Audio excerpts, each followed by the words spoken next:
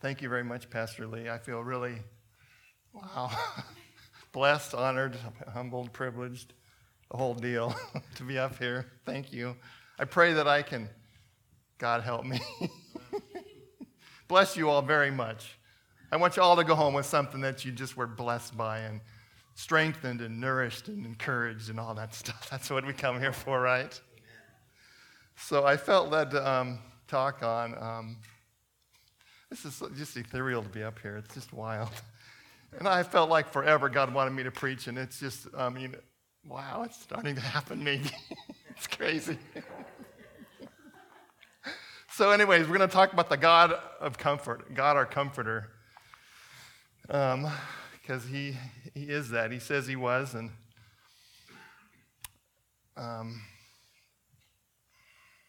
so let me start with the scripture where Jesus mentioned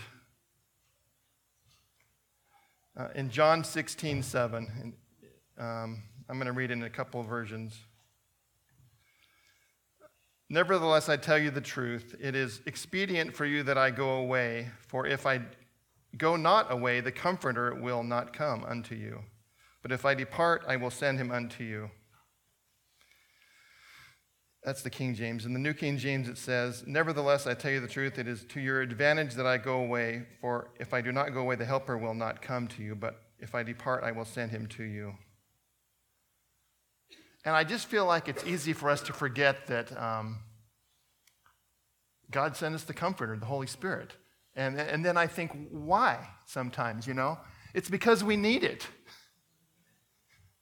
This life we live is hard too often, and we need the Comforter.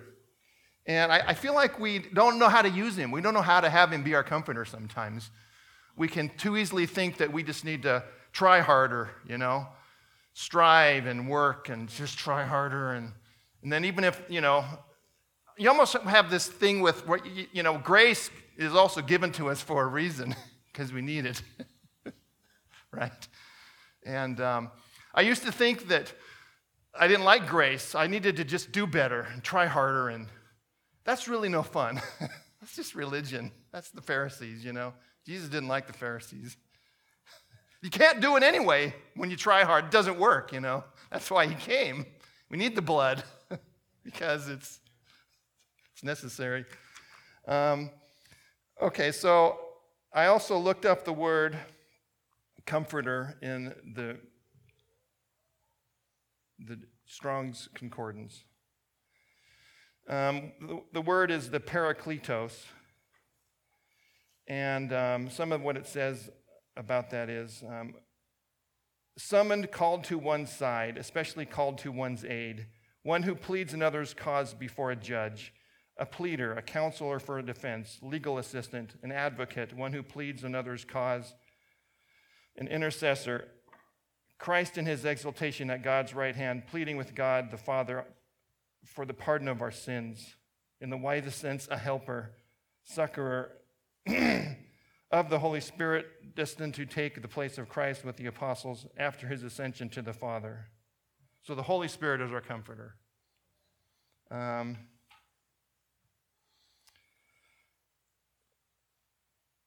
To deeper knowledge of the gospel of truth and to give them divine strength needed to enable them to undergo the trials and persecutions on behalf of the divine kingdom. Okay, so I just feel like I want to just get, really drive home the point that we all in life, we go to pain relievers, okay? We have pain in life. Life is hard at times, right? And you can pick your poison. What is it, the temptation that you give into the most that relieves your pain? It makes you feel better, whether it's alcohol or a drug or watching too much TV or anything to comfort yourself, right? Well, God's a gentleman also, and if we're going to comfort ourselves with something sinful probably, he's going to let us because he's good, and he doesn't just demand that we go to him, but we just have to learn how to go to him better. Because he's so good. Okay. I'm going to read a few more scriptures here. This is the Passion Translation, John 15:26.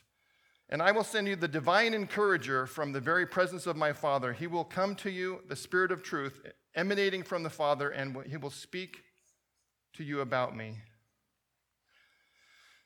In John, in the same version or verse, in the Amplified Version, it says, but when the helper, the comforter, the advocate, the intercessor, the counselor, the strengthener, the standby comes, whom I will send to you from the Father, that is the Spirit of truth who comes from the Father. He will testify and bear witness about me. Okay, then the Strong's word for helper is azar, to help, succor, support, to help, to be helped, to help. Okay, comforter, to be sorry, to console oneself, to comfort, be comforted, to be moved to pity, have compassion, to be comforted, be consoled. So, God is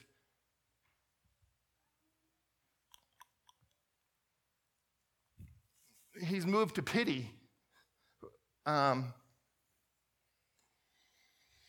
He's our consoler.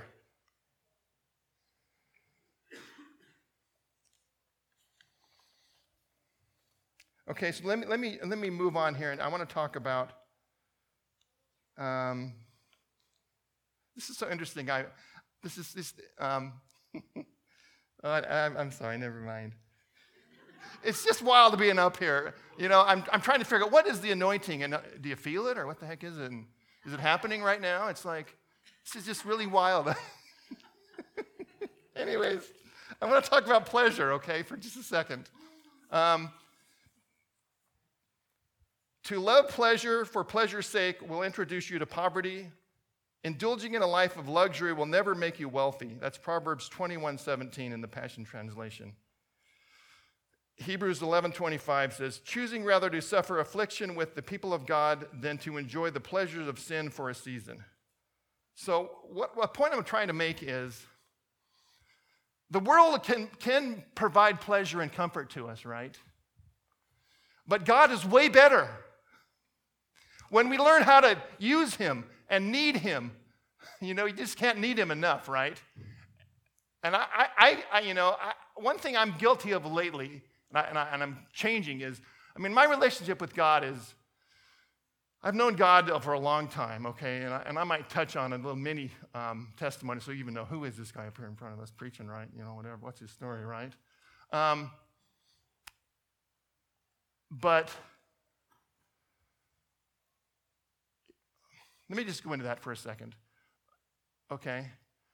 In 1984, I was at Boise State University, and I got saved. A Baptist kid in the dorms was walking around, and one day he said to me, God wants you to either be hot or cold, and if you're lukewarm, he'll spit you out of his mouth, right? And I'm like, wow, how do you get hot for God? And I didn't know. So he told me, and it was really wild. I was raised by a Mormon dad and a Catholic mom.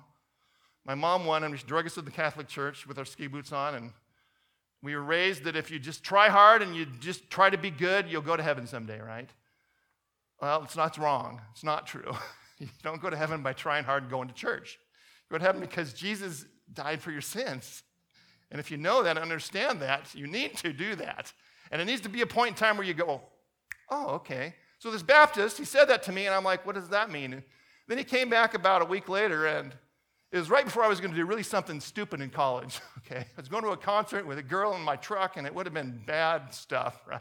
I wasn't saved yet. We were going to spend the night in Portland, and God rescued me from that, thank him.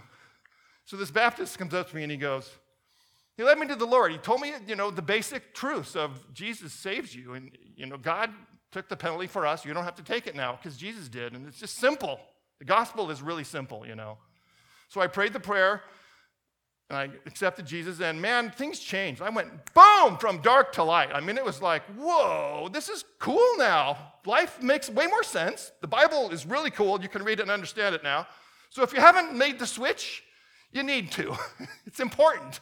The other week, the speaker at the class was talking about sometimes it's a dimmer switch, and it kind of slowly goes on over time, but it needs to still go on, and you need to know Jesus is awesome. He's real, and he loves you tremendously. And you can't quit thinking about him. Before you get saved, you don't think about God all the time. But when you do, really, he doesn't, you can't forget what happened. It's like, something's different. This is cool. I like this, right? Well, it just gets better from there, right? I mean, when we learn he's our comforter, man, that's really nice, you know?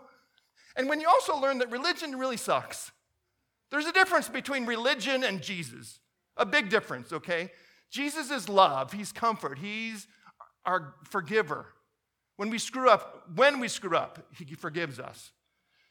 Okay, you gotta learn how the devil works. So he'll try to tempt you to do the bad things, right, that feel good. And then as soon as you do them, then he's right there going, you're such a bad Christian, you're so lame, and you're just, he pours on the condemnation, right? And that's a double whammy. Don't let him nail you twice.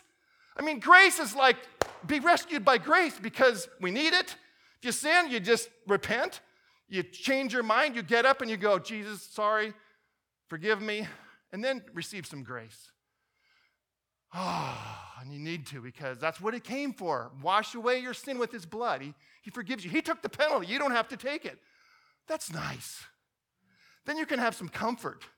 And you know, the fuel to do life well and to not turn to all the stuff that you want to numb your pain with, the fuel is his comfort. And just, Lord, please teach us, Father, how to be better receivers of your comfort. You know, when you know how much God loves you, it just changes everything radically. It just does. It makes you different. It makes you better. Okay, then we can talk about love your neighbor as you love yourself, right? Because, you can love yourself wrong, and you can be an hedonist, and that's all pleasure for yourself crap. It just doesn't work, right? It's gross, and it's why the world's just, okay?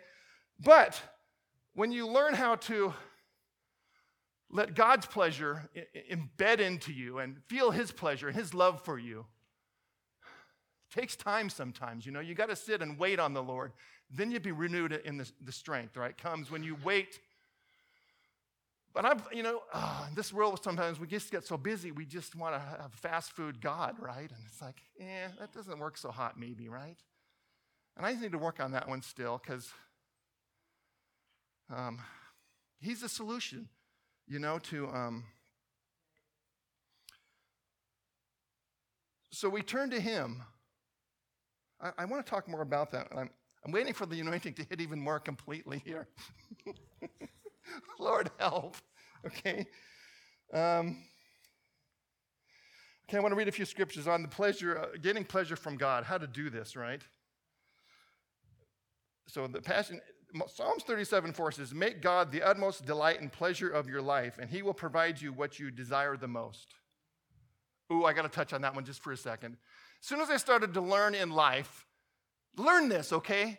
When you help other people's dreams come true, your dreams come true. I'm serious. When you quit living life for yourself and just being selfish and yucky and you're gross, just quit that.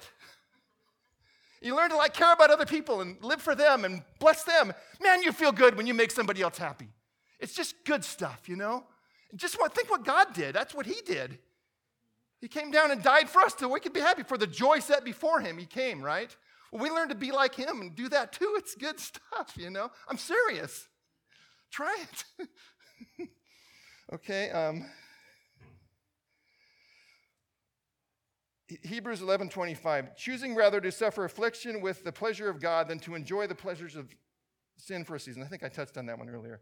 Okay, so let me go back to 2 Timothy 3:4 says, with brutal treachery they will act without restraint, bigoted and wrapped in clouds of their conceit. They will find their delight in the pleasures of this world more than the pleasures of the loving God.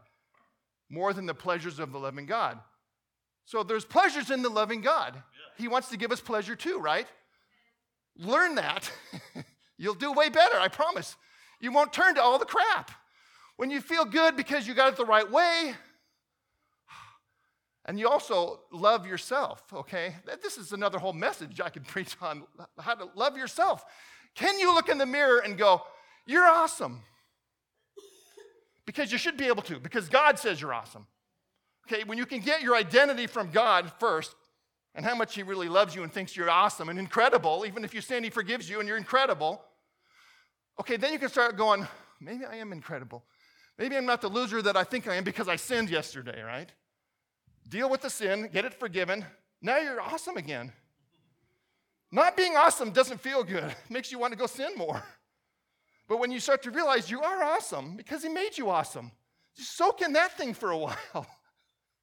Then you won't want to go sin.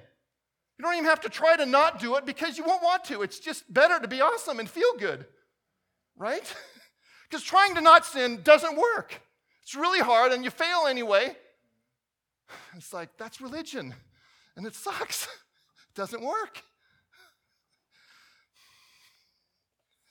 Okay, so Psalms 24:6 says, they will stand before God, for they seek the pleasure of God's face, the God of Jacob. Pause in his presence. I like that pause in his presence thing. It reminds me that get into his presence first. Try singing to him sometime. Make up some dumb, silly little song by yourself. I do it at times. It's really fun. I can barely play the guitar. I'm kind of bad at it. I know like 4 chords, D, C, G, E, or whatever. So make up some little song. Oh, God, you're great. Whatever.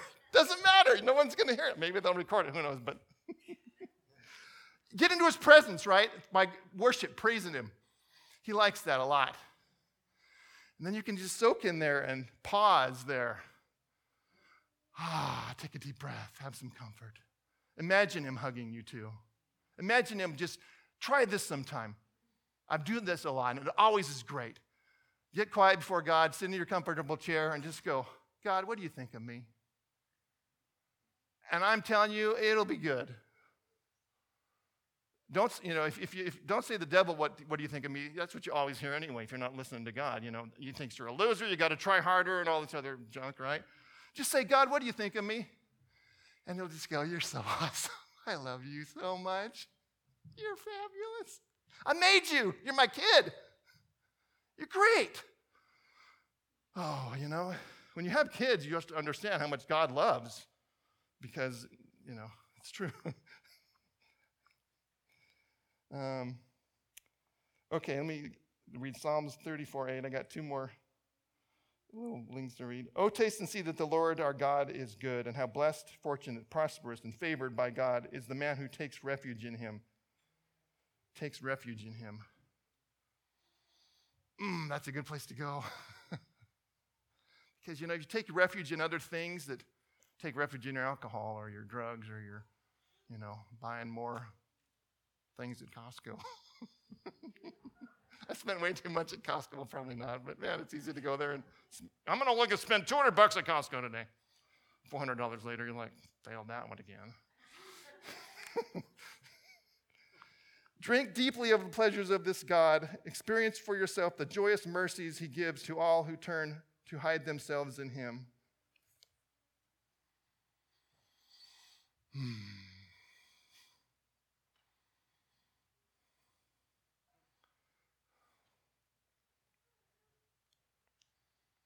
think I want to end it there. That's just where we should end, is just hide in him.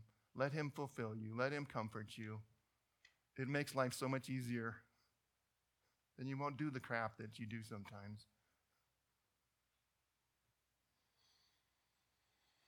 So,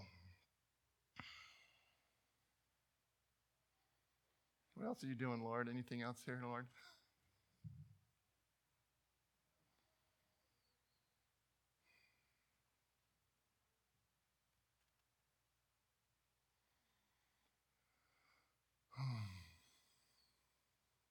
I think that's all he wants to do right now. Yeah.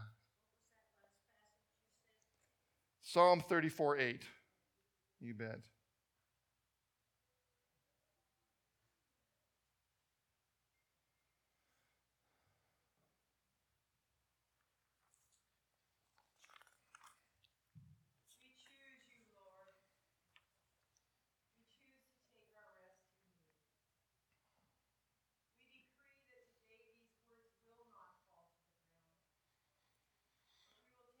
Hallelujah.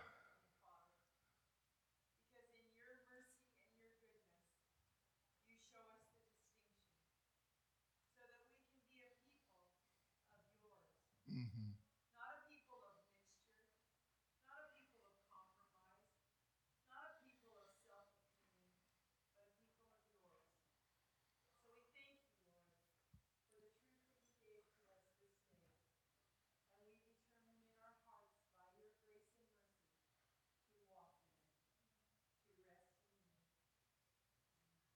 And Lord, we just pray that you would help us to all come into a newer, fresher place of knowing the Comforter. Get in the habit of turning to him when we are tempted to do dumb things. And help us to not substitute your comfort for just a bogus substitute that doesn't really work anyway.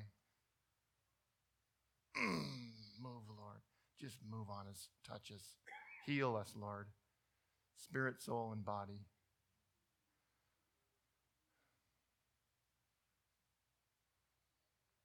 Amen.